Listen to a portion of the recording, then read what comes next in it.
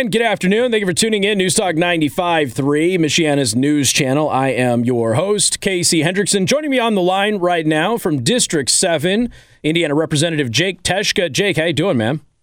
I'm well, Casey. How are you? I'm hanging in there, dude. It has been a busy legislative session, to say the least. I would say probably one of the more contentious, at least from the outside perspective, than we have had in a long time. Usually there's one or two issues, but it just seemed like there was always something that there was massive debate about.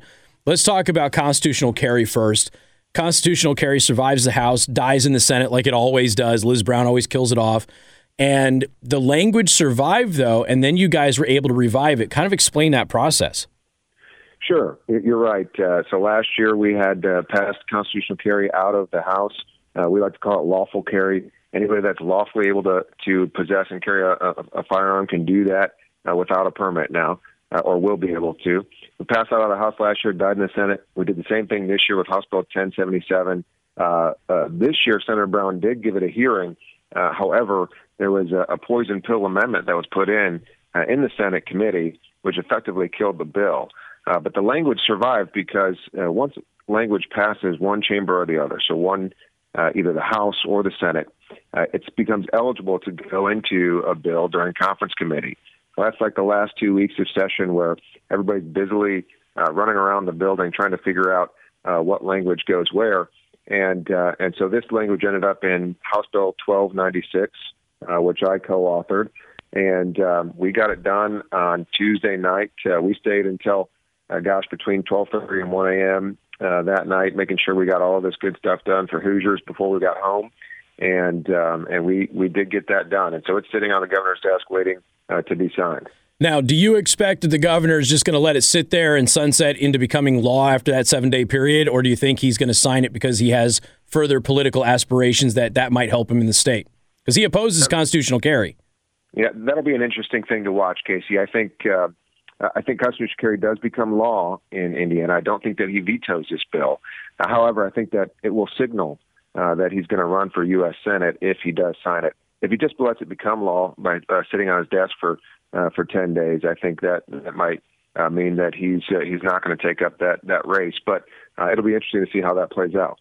Now, what was it about 1296 that allowed that to get this language in with what 1296 already had in it, allowed that to get through the Senate when you couldn't get the language through on its own merits?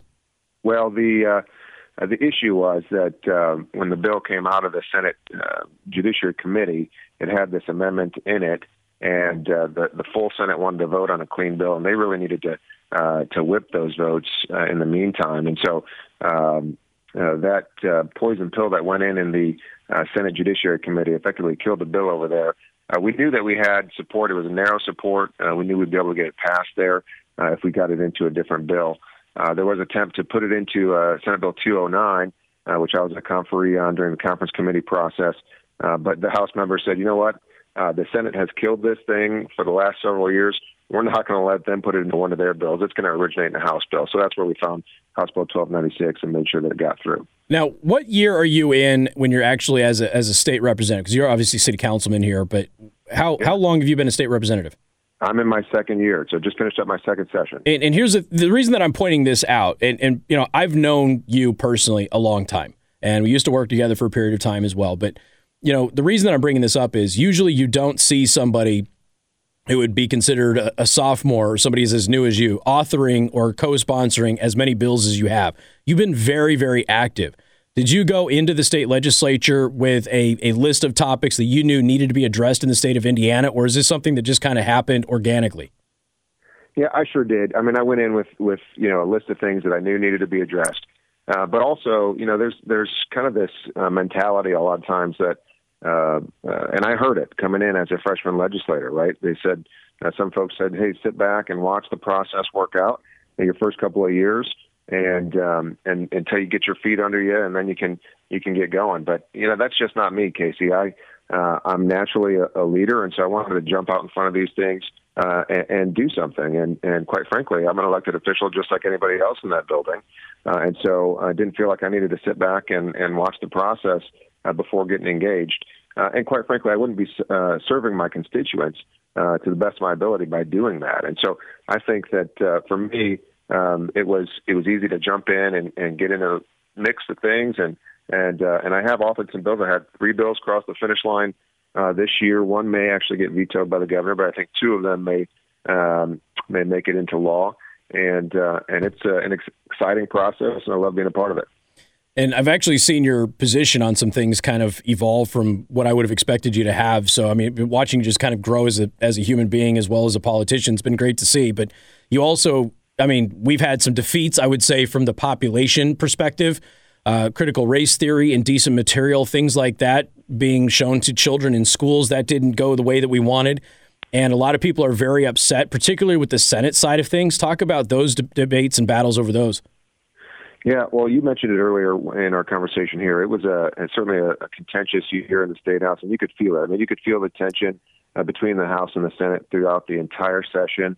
Again, we knew that we had some folks over there that we'd have to really twist their arm to vote for some of this conservative legislation. I mean, we sent them probably the most conservative legislation that we have in an era, right? And they just couldn't bring themselves to get it across the line in the Senate, particularly like you mentioned, that our CRT bill, our anti-indoctrination bill, parents' rights bill. I've heard it called all of those things. Essentially, transparency in our education, letting parents know what's going on in their classrooms. And look, I'm the parent of a PHN student, and so I'm certainly concerned about some of the things that I've seen go on locally and across the state. As a member of the Education Committee, I was privy to a lot of this.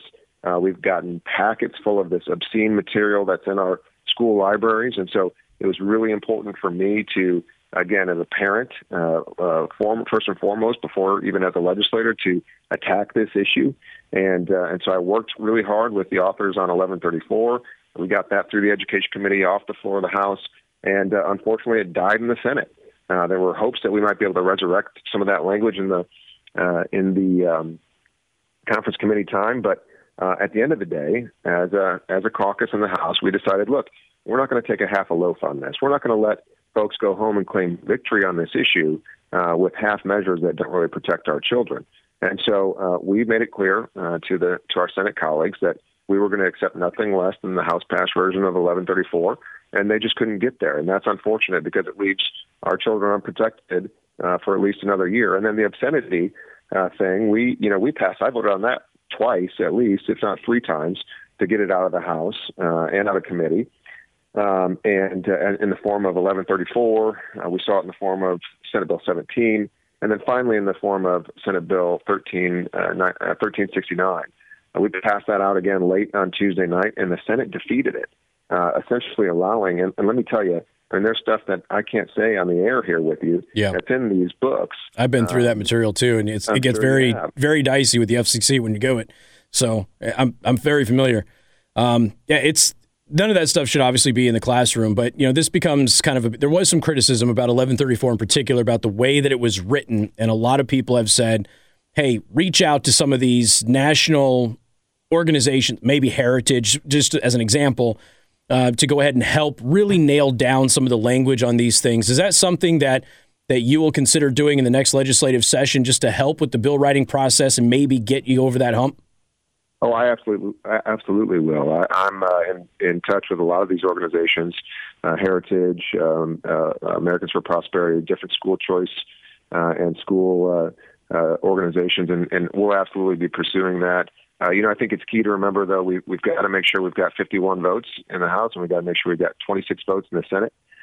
Ultimately, we'd like the governor to sign that, so that's another person we need. But we can override a veto in Indiana with a simple majority. So we've got a weak governor system. So really, all we need is 51 and 26, and so ultimately we've got to get there. Hey, Jake, how's the family doing after that scare with that shooting? Casey, they're doing really well. Good. We're doing really well. The kids seem, the blessing, I think, is that they're so young that they didn't really understand the real implications of that incident. It was certainly a scary time. And you know what? I'm using this story as an example as we went through this constitutional carry process.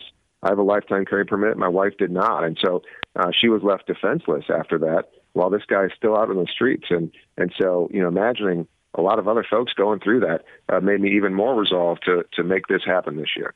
Well, Jake, we've been real happy with your representation there in District 7. We appreciate your time this afternoon. Hopefully we'll keep doing this on the regular. Thanks, Casey. All right, man. Take care. We got more coming up. News Talk 95.3, Michiana's News Channel.